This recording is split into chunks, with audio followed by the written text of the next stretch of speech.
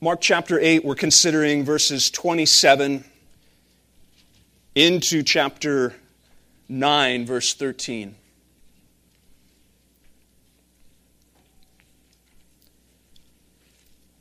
Jesus went on with his disciples to the villages of Caesarea Philippi. And on the way, he asked his disciples, "Who do people say that I am?" And they told him, "John the Baptist, and others say Elijah, and others one of the prophets." And he asked them, "But who do you say that I am?" And Peter answered him, "You are the Christ." And he strictly charged them to tell no one about him. And he began to teach them that the Son of Man must suffer many things and be rejected by the elders and the chief priests and the scribes and be killed, and after 3 days rise again. And he said this plainly. And Peter took him aside and began to rebuke him. But turning and seeing his disciples, he rebuked Peter and said, "Get behind me, Satan, for you are not setting your mind on the things of God, but on the things of man." And calling the crowd to him with his disciples, he said to them, "If anyone would come after me, let him deny himself, take up his cross, and follow me. For whoever would save his life will lose it, but whoever loses his life for my sake and the gospel's will save it. For what does it profit a man to gain the whole world and forfeit his soul? For what can a man give in return for his soul? For whoever is ashamed of me and my words in this adulterous and sinful generation, of him will the Son of Man also be ashamed when he comes in the glory of his Father with the holy angels." And he said to them, "Truly I say to you, there are some standing here who will not taste death until they see the kingdom of God after it has come with power." And after 6 days Jesus took with him Peter and James and John, and led them up on a high mountain by themselves, and he was transfigured before them. And his clothes became radiant, intensely white, as no one on earth could bleach them. And there appeared to them Elijah and Moses, and they were talking with Jesus. And Peter said to Jesus, "Rabbi, it is good that we are here. Let us make 3 tents, one for you, one for Moses, and one for Elijah." For he did not know what to say, for they were terrified. And a cloud overshadowed them. And a voice came out of the cloud, "This is my beloved Son. Listen to him." And suddenly looking around, they no longer saw anyone with them, but Jesus only. And as they were coming down the mountain, he charged them to tell no one what they had seen until the Son of Man had risen from the dead. So they kept the matter to themselves, questioning what this rising from the dead might mean. And they asked him, "Why do the scribes say that Elijah must come?" And he said to them, "Elijah does come first to restore all things. And how is it written of the Son of Man that he should suffer many things and be treated with contempt? But I tell you that Elijah has come, and they did to him whatever they pleased, as it is written of him." A brief prayer. Let's ask the Lord to help us. Our God and Father, we do pray that you, in this moment, by the ministry and work of your Spirit, that you would incline our hearts to your testimonies, that you would open our eyes to see wonderful things from your law, that you would unite our hearts that we might fear your name, and that in doing so you would satisfy us with your presence, we pray in Christ's name. Amen. Sir Ernest Shackleton. Perhaps not a household name for many, but he was a polar explorer who led 3 expeditions across the Antarctic from 1900 to about 1917. His most famous attempt was the crossing of the Antarctic from sea to sea, where his ship, the Endurance, ended up being captured, trapped in the polar ice. Although there's some uncertainty as to Shackleton being the original author of this advertisement, the story goes that he posted the following message in the London Times prior to this departure, reading, "Men wanted for hazardous journey, low wages, bitter cold, Long hours of complete darkness. Safe return, doubtful. Honor and recognition in the event of success. There's something refreshing about hearing an advertisement like that, especially in a day and age that we live in, where most everything advertised has been so overly polished with marketing and glossy spin that how often we're promised only the best and never the worst. Such an announcement like Shackleton's eliminates any fuzziness of just what am I signing up for anyways? It's blatantly clear as to what is being expected and what is being put forward. But what about our following of Jesus? What does it mean for our lives when we consider coming after Him? What does it mean really to be a follower of this Jesus? The answer to that question depends upon our understanding of which Jesus you're following. Who is Jesus? Who do you say that He is? And everything in Mark's gospel has been really ushering towards this portion of Scripture that is before us. It is the Grand Canyon of Mark's gospel. Everything leading up to this and everything proceeding after this. And it all ushers toward this one great question that Christ asked: who do you say that I am? And Peter's answer is the most significant because he puts his finger on the very authority of Jesus, the very identity of Jesus. You are the Christ. And if we're not clear, that's not his last name. That is his title. It means the anointed one. It means the Messiah. It's the given title to the one anointed, the promised one, the rescuer who would deliver God's people and establish God's kingdom. You are that one. You are the Christ. The question remains, though, what kind of Messiah is He? Well, what sort of deliverance do you need?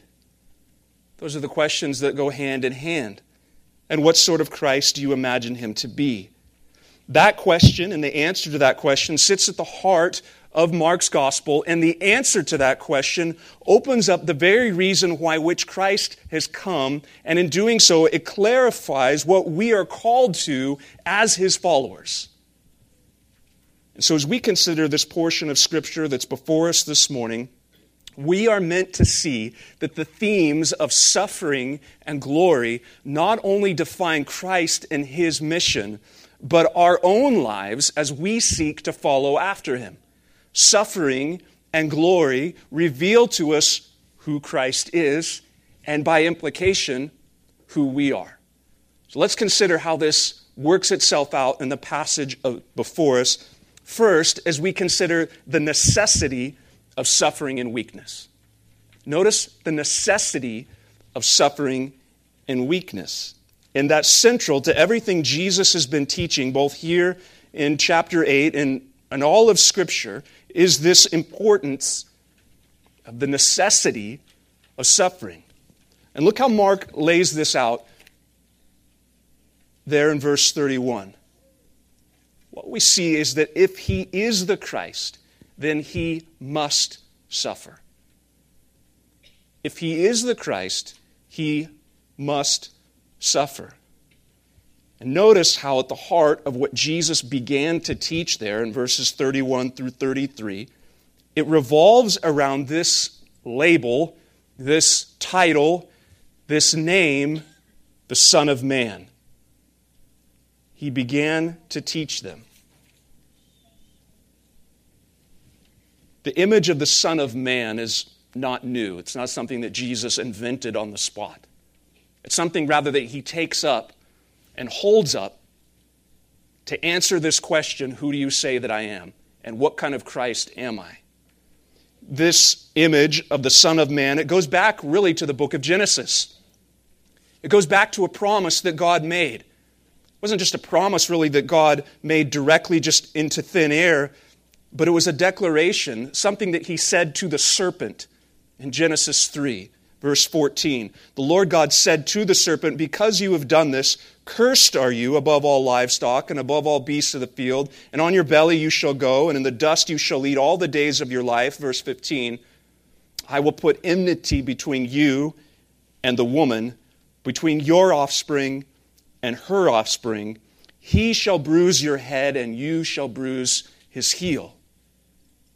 There's a promise made, and from that moment on, the people of God are watching. They're literally waiting for the Son of Man, the promised offspring who would be the serpent killer, the one who would restore what God had said was good. God's people are waiting for this one, literally the Son of Man, the offspring who would come. And as we keep reading in our scriptures from Genesis onward, the anticipation continues to build each time this promise is restated or it's clarified. It's promised through Moses. It's foreshadowed through all of these Old Testament priestly rituals. It's foretold directly in prophecy. It's anticipated through every annual feast and celebration in the people of God. We are waiting for the one to come. We are waiting for the Son of Man. We are waiting for the Christ. We are waiting for the promised deliverer. And this image of the Son of Man coming in glory, ruling in righteousness, it's most explicitly seen in the book of Daniel. Daniel chapter 7, verse 13. Through Daniel's prophecy, he says, I saw in the night visions, and behold, in the clouds of heaven there came one like a son of man. And he came to the Ancient of Days and was presented before him, and to him was given dominion and glory and a kingdom that all peoples, nations, and languages should serve him. And his dominion is an everlasting dominion which shall not pass away, and his kingdom is one that shall not be destroyed. And it says here in Mark chapter 8 that Jesus began to teach that the Son of Man. And so as you heard that title, that language, the Son of Man, you would probably expect to hear of a Messiah who crashes in with great thunder and glory, purifying the city of Zion, vindicating the people of God, and putting an end to the rage of the nations. But what Mark says is that the emphasis of Jesus' teaching and that the element that they must understand is one of suffering, not glory. That he would be rejected, not welcomed. That he would be killed, not crowned. And he said this plainly. He said it boldly. Now, it's a bewildering and altogether unexpected announcement. You would think it's this crescendo of, you are the Christ. And Jesus begins to teach, I am the Christ, the Son of God, the Son of Man, must suffer, be rejected, be killed, and rise. You could imagine all of the air being sucked out of the room with that announcement on the heels of Peter's announcement. It's a scandalous thing. Not only does Jesus fail to fit the messianic stereotype, he goes on to define a mission that's really in scandalous contrast to what they assumed. The meaning of his life and mission is not going to be about victory and conquering as they might have imagined, but about rejection and suffering and death. The sort of announcement was so offensive, so unthinkable, that Peter actually pulls Jesus aside and begins to rebuke him. Matthew says, not so, Lord. No, that is not how it's going to be. And Jesus responds to that rebuke with the counter rebuke. He reverses the whole conversation and aligns Peter's refusal to admit to a suffering Messiah with satanic schemes and plotting. It's not just that you're mildly off the mark, Peter. What you are forbidding is demonic at its core. Meaning, to miss this teaching, Peter, is to miss everything about me. If you don't see this, you've missed everything. You've rightly understood I'm the Christ, but if you do not see what sort of Messiah I am, then you have missed everything. The Son of Man must suffer. Why? Well, the answer to that question gets right to the heart, not only of Mark's gospel, but really to the entirety of Scripture. The necessity of a Messiah who suffers, is killed, and rises again is really a matter of first importance. the must of what Jesus says has everything to do with the good news of the gospel and the hope of redemption. The Son of Man must suffer in order to accomplish the very deliverance that he has come to bring. The necessity of his suffering, it has everything to do with the nature of the rescue. He must suffer in order to accomplish what he has come to do. Namely, that the glory of redemption, the very purpose for which the Son of Man was sent, must involve suffering. What sort of Savior is he? We'll answer that with this. What sort of rescue do you need? Is it a liberation from poverty? Is it a liberation from famine? From oppressors? From unjust dictators? Governors? Presidents? What sort of rescue do you ultimately need? No, our problem is much greater than that. It's deliverance from sin, from the very wrath of God against our sin. The Son of Man must suffer and die in order to become the sacrifice for sin, to absolve the justice of God against our sins, to be the substitute for the sacrifice for our sin. And if we have any hope of real rescue from our greatest need, he must suffer, be killed, and rise again. 1 Peter 3:18, for the Christ also suffered once for sins, the righteous for the unrighteous, that he might bring us to God, being put to death in the flesh, but made alive in the Spirit. Or how about Colossians 1, verse 21? And you who were once alienated and hostile in mind, doing evil deeds, he is now reconciled in his body of flesh by his death. Reconciled by death, in order to present you holy and blameless and above reproach before him. The Son of Man must suffer and die because the ransom of our souls requires it. He must. Oh, friend, if this sounds strange to you, this sort of language of a Savior who must suffer and die because of something that you have done that brings about the wrath of God upon it, if this sounds strange to you, let me point out to you that the Bible repeatedly says to you that your greatest problem is not your circumstances. Your greatest problem is not your financial difficulties. It's not your relational problems. It's not even your depression. Your greatest problem is not that you drink too much or that you lose your temper or that you cheat. Your greatest problem is that you've been created in the image of God to reflect his glory, but that you are unable and unwilling to live in obedience to that created order. And because of that inability and unwillingness, it has brought about the just wrath of God against you. Not just what you do, but the very reality that you fail to be who God has created you to be. That is the penalty that we are all under. That is why when we hear in the Scriptures that this Savior must suffer and die, that is why the Christians around you get very excited, because they are the ones who've begun to understand, I deserve to die. But this Savior has just promised that he has come to do the very thing that I need rescue from. He must suffer and die. If he is the Christ, then he must suffer. But notice where Jesus goes.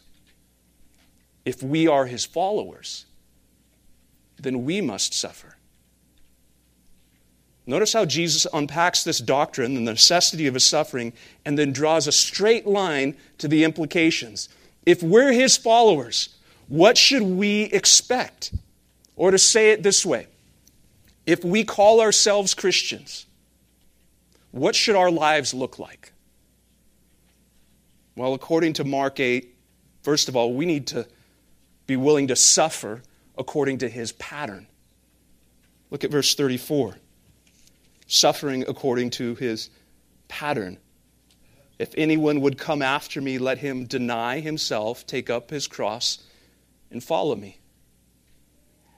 Notice how the imperative of what Jesus must do, up in verse 31, impacts the command of how we follow after him in verse 34. The necessity of his suffering is reflected in the necessity of our denial of ourself and taking up our cross. The manner in which he walks, his followers must also walk. That word, let him, that is the imperative. It's literally the same word, must. The Son of Man must suffer.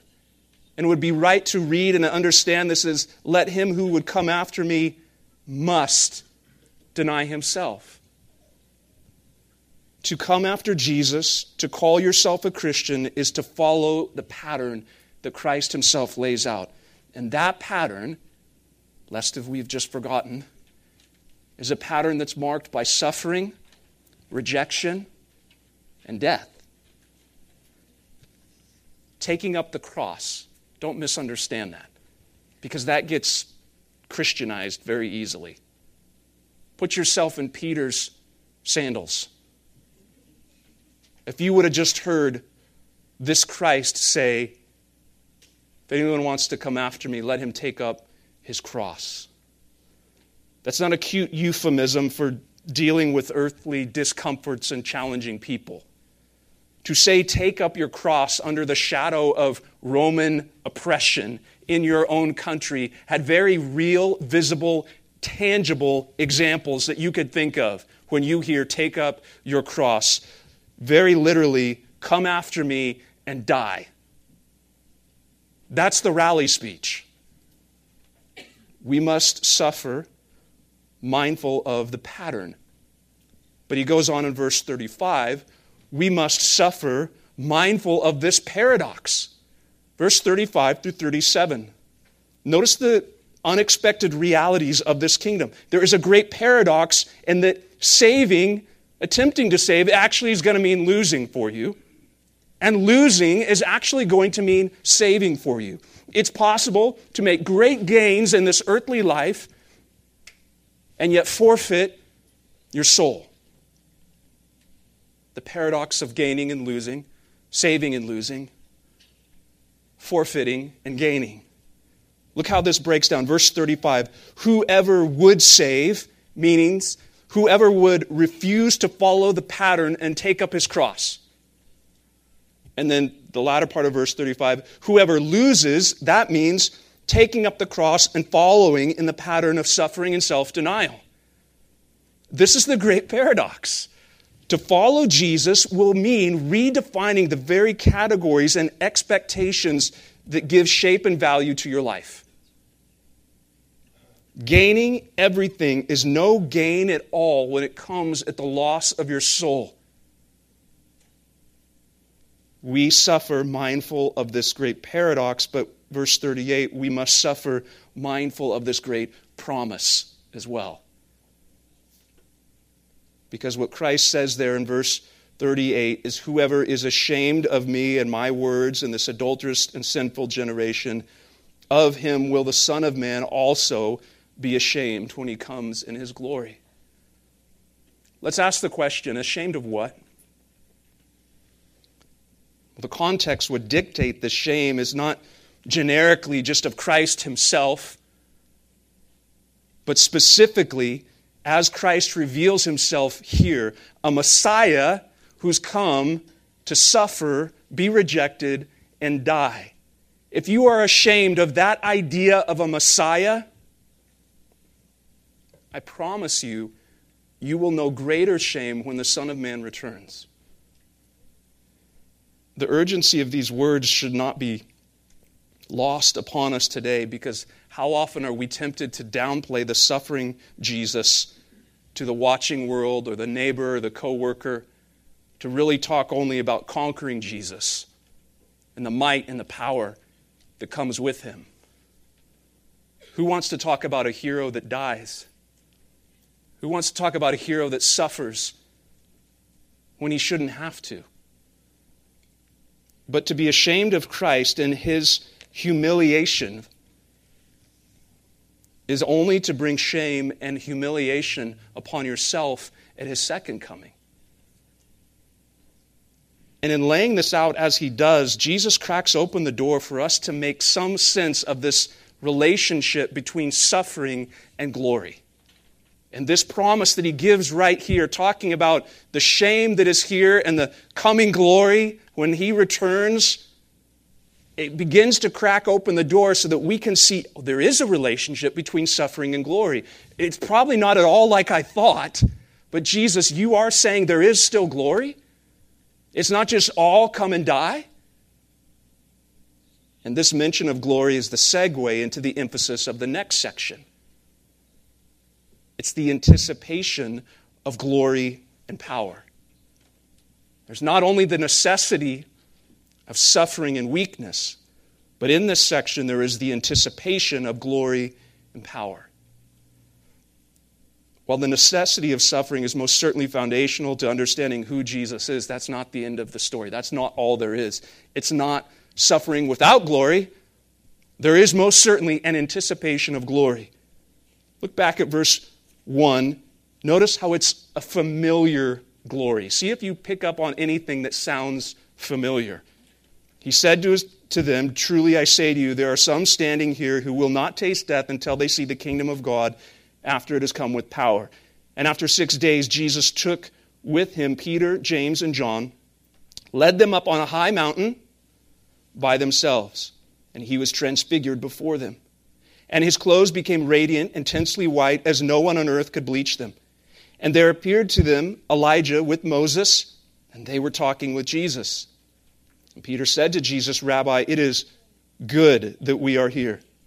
Let us make 3 tents, one for you, one for Moses, and one for Elijah." For he did not know what to say, for they were terrified. And a cloud overshadowed them, and a voice came out of the cloud, "This is my beloved Son. Listen to him." And suddenly, looking around, they saw no longer saw anyone with them but Jesus only. I'm convinced as we read this portion of Scripture, the Mount of Transfiguration, we are meant to hear these Old Testament echoes that place this event within a particular context that help us make sense of what we're actually hearing here. From what Mark records, it is clear this is nothing less than the revealed glory of Yahweh. Peter has good reason to be terrified because he knew his Old Testament scriptures. To stand before the radiant glory of Yahweh is no small thing. Notice the familiar images and allusions to Moses and Mount Sinai that are here. First of all, the transformation of Jesus and the shining radiance of his clothes and body, it reminds us of the shining radiance of Moses' face as he went up on the mountain in Exodus 34. Also, we know in that account that Moses took 3 named companions up on a high mountain to meet with God in Exodus 24, and it was upon that mountain that they experienced the presence of divine glory. What do we read there? A cloud covered the mountain. And after 6 days, Moses went into the cloud, and there God spoke to Moses. Clearly, we are meant to read Mark 9, hearing the context and echoes of Exodus 24 through 34. The revealed glory of Christ here is to sound as a familiar glory that we've heard elsewhere. This Christ is the glory of Yahweh. This Savior is the divine glory that we've been waiting for, longing for. It serves to remind us of the glory of Yahweh that's revealed in the face of Christ. We are reminded that we serve a most glorious Messiah. But it's not just a familiar glory, it's a greater glory. Because notice at the end of this account, verses 7 and 8, Jesus, he appears alongside Moses and Elijah, but the eventual conclusion, they see Jesus only. for all the glory and for all the prominence and for all the importance that Moses and Elijah serve in redemptive history, it is ultimately Jesus alone that Peter, James, and John see. And added to that, we have the voice of the Father that identifies Jesus as my beloved Son, reminding us of God's promise to David to raise up a descendant after him who would establish this kingdom and this throne that would be without end. Concerning this heir, God says in 2 Samuel 7, I will establish the throne of his kingdom forever. I will be to him as a father, and he will be to me as a son. Also keep in mind Psalm 2, that testifies the same promise of God's anointed one, the Christ, whom he also calls his son, his king, that he sets upon his holy hill, the one who will rule the ends of the earth and rule over the nations with a rod of iron. God intends that these disciples understand the rule of God's Son that's depicted in all of the Old Testament promises will be established in Christ, despite any opposition and actually in line with his promise to be a suffering Messiah. Suffering and glory. The glory that was given to Moses and to Elijah, it was most certainly glorious, but it pales in comparison to the glory of Christ. And then in verses 9 through 13, concerning this glory, there's a preview. It's a preview of glory. A familiar glory, a greater glory, and a preview of this glory. What Mark tells us in verses 9 through 13 is that while the disciples were descending down the mountain, they were scratching their heads, to say it mildly. They questioned what this whole rising from the dead bit was about. But nevertheless, they understood some of the implication of what they just saw. They just saw Moses and Elijah. And they're asking literally, okay, Jesus, what did we just see? Not only because of sheer wonder of what was just experienced, but because they kept in mind the scriptural implications of what they just saw. They ask about Elijah, and they ask about the teaching of the scribes, the teaching that said that Elijah would serve to be the signpost of the day of the Lord. When you see Elijah, the day of the Lord is coming. Why did the scribes teach that? Because it's what Malachi the prophet promised in Malachi chapter 4, verse 5. Behold, I will send you Elijah the prophet before the great and awesome day of the Lord. Elijah, he's not here anymore. Okay, but the Lord's going to send him, and that's going to be our signpost saying that the day of the Lord is here. They go up to the mountain, the cloud, the glory, the voice. There's Elijah.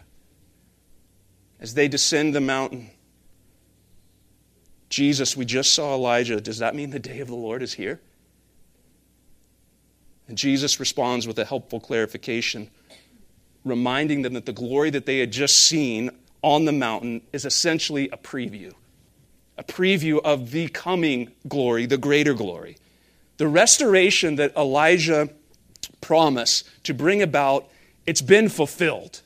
Mark's already hinted this back in chapter 7 and chapter 5 with John the Baptist. That John the Baptist came in the spirit of Elijah to prepare the way of the Lord in chapter 1. And he says, verse 13, Elijah, John the Baptist, has come, and they did to him whatever they pleased. In other words, yes, the glory that you have seen is a preview of this greater glory, but that glory even still is marked off by suffering. Just as they did to John the Baptist, who came in the spirit of Elijah, the signpost of the day of the Lord, and he most certainly suffered at the cost of his own life. And so his question or clarification is, and is it then not fitting that the Son of Man should suffer many things and be treated with contempt as well? Glory? Yes, Most certainly. Just as certain as the suffering. He weds the two together, clarifying for these men the relationship between suffering and glory. Now, remember what we asked earlier. If he is the Christ, then what kind of Christ is he? Because how we answer that question not only frames up how we see Jesus and who we see him to be, but what sort of expectations we will have as we follow him. Peter's response to Christ's revelation of suffering, it exposes his misunderstanding of who Jesus is. Not so, and he began to rebuke him. Yes, glory will be the end result, but it is only obtained and comes through suffering. And make no mistake, the distortion of this teaching continues today. When we hear glory now, comfort now, power now, transformation now. But it's not just the false teachers out there promoting some version of a prosperity gospel that you might be thinking of right now. The same distortion is found in our own thinking. Examine your life in the past week and see how allergic you are to suffering and how insistent you are upon glory. How often we try and frame up our understanding and expectations of Christianity completely detached from the reality of suffering. But Mark 8 is very clear. Any notion of Christian discipleship that we are going to hold on to, friends, if it's detached from suffering, it is a distortion of the biblical definition of discipleship. It's a distortion of the pattern that Christ has set before us. Or to put it bluntly, if you imagine a life of following Jesus that does not include suffering, pain, disappointment, loss, grief, betrayal, or sacrifice, your idea of Christianity does not reflect the biblical emphasis. It's obvious from the testimony of the book of Acts. The apostles following Jesus experienced suffering and quite often brutal death. And the pattern is not unique to the apostles. It's not like once the last apostle died, now it's great for God's people. It's the understood expectation that suffering is actually the pathway to the kingdom of God. Upon suffering, what did Paul go back to do? He went back to strengthen the church. And how did he seek to strengthen the church? Buck up, guys. It's going to be great right around the corner. We're finally going to get our day. We're going to be in power. And all that we want will come to pass. No, that's not the sermon he was preaching. In Acts 14, verse 21, when they had preached the gospel in that city and made many disciples, they returned to Lystra and Iconium and Antioch, strengthening the souls of the disciples, encouraging them to continue in the faith, and saying that through many tribulations we must enter the kingdom of God. Followers of Christ are to expect to suffer for the name of Jesus and for the gospel, just as Christ teaches here in Mark 8. Let me remind us just some of what our scriptures teach. If we are afflicted, it is for your comfort and salvation. And if we are comforted, it is for your comfort, which you experience when you patiently endure the same sufferings that we suffer. For it's been granted to you that for the sake of Christ you should not only believe in him, which we love, but also suffer for his sake. Indeed, all who desire to live a godly life in Christ Jesus will be persecuted. How about 1 Peter? Read through the apostles' teaching there and note the frequent link between suffering and glory. It's throughout Peter's writing. Chapter 4, verse 12, Beloved, do not be surprised at the fiery trial when it comes upon you to test you as though something strange were happening to you, but rejoice insofar you share Christ's sufferings, that you may also rejoice and be glad when his glory is revealed. And he goes on in chapter 5, verse 10, and after you have suffered a little while, the God of all grace, who has called you into his eternal glory in Christ, will himself restore, confirm, strengthen, and establish you. To him be the dominion forever and ever. The repeated pattern of Scripture and the emphasis of sound biblical doctrine is suffering now, glory then. But the problem is, when we collapse these two truths into the same space, assuming that because Jesus suffered, now it's glory. We check that box, let's go. But if we do this, we forget the pattern, don't we?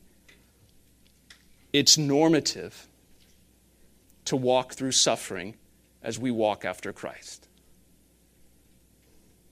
Having clarity on this relationship and this emphasis of suffering and glory is one, church, that we desperately need to lay hold of. Our experience as Christians in America for the past 250 years can be described as one word: anomaly. Compared to the majority of Christian experience, not only presently globally, but throughout church history. As a result of the comforts that we have enjoyed,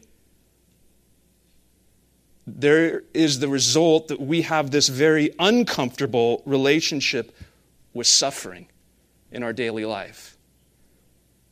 Meaning that the ideas of endurance, sacrifice, unmet expectations are considered these strange museum exhibits that we don't know what to do with. They must be surely from another world because they don't belong in mine.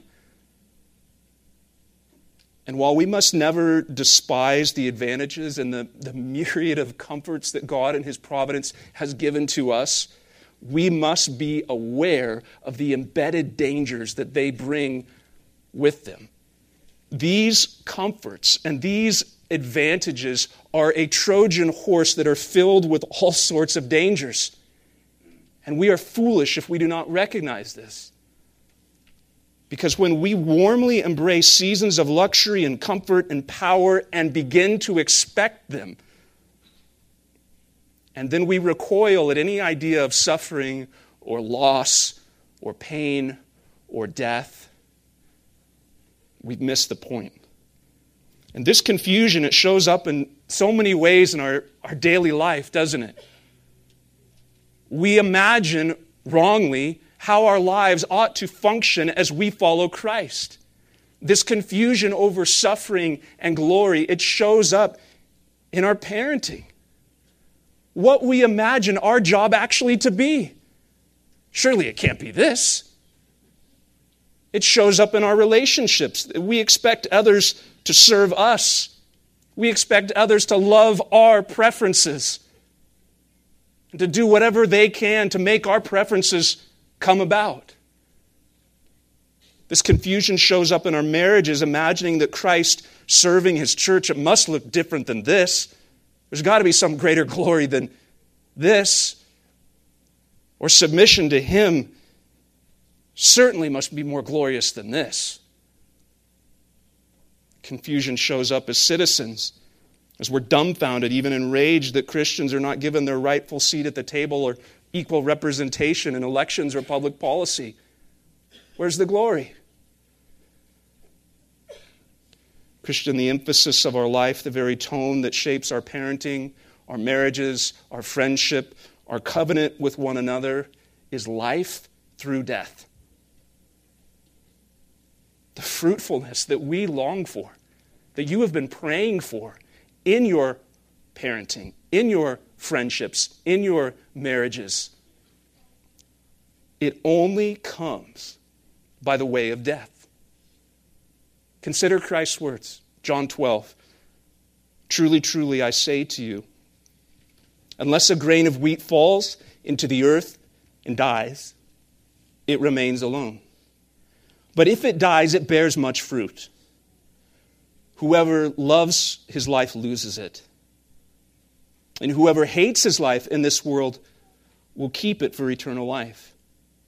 If anyone serves me, he must follow me. And where I am, there will my servant be also. If anyone serves me, the Father will honor him. The fruitfulness that we pray for and long for comes by that means. We have every reason, church, to listen to God's Son, just as we saw here in Mark 8. He has now even more glory than he revealed on that Mount of Transfiguration, for he is now in heaven, crowned with glory and splendor.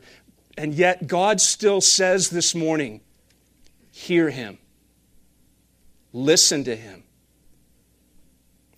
And the great determinative question that we all must answer, and we actually do answer in our life actions, is, who do you say that Jesus is?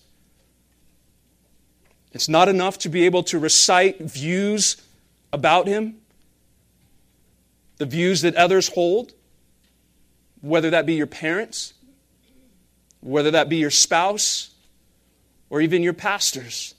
You must come to this inner conviction of his identity to be able to say, he is the Christ. He is the Messiah. He's God's anointed one. And how is he anointed? Well, he's anointed as the prophet to replace our ignorance of God with the knowledge of God. He's anointed as our priest. He's able to take away our guilt for breaking the law of God and bring us to the state of righteousness before him. He's anointed as our king to conquer our sins and to rescue us from all that would harm us. He is the Christ. He's the anointed one. And it's through that understanding, when we see his glory as he truly is and the means of his suffering, then we are able to rightly answer by the means of our lives and our profession, Jesus is the Christ, the Son of the living God. Father, we do ask that you would make clear your word and your announcement to us unmistakable. How much we need to hear these words that are often hard, even foreign to what we know. Lord, we pray that the very pattern of your life and the very description of what you have given, not only who you are, but how you've called us to follow after you, Lord, would you cause that to come to pass and be seen in our own lives. Lord, we lay our lives before you, asking that you would help us to be obedient to the very thing that you've called us to, knowing that what you call us to is most certainly possible and that you've united us to yourself. Lord, forgive us and help us. Those myriad of ways that we insist upon glory and we get squeamish at any idea of sacrifice. We want the fruitfulness, the sort of fruitfulness that brings you glory and the fruitfulness that remains to be seen in our homes, in our church, to be seen in the broader church around us. So, Lord, would you help us to have a right vision of who you are, that you might shape up and form the right response to how we live as your followers. We ask in Christ's name, amen.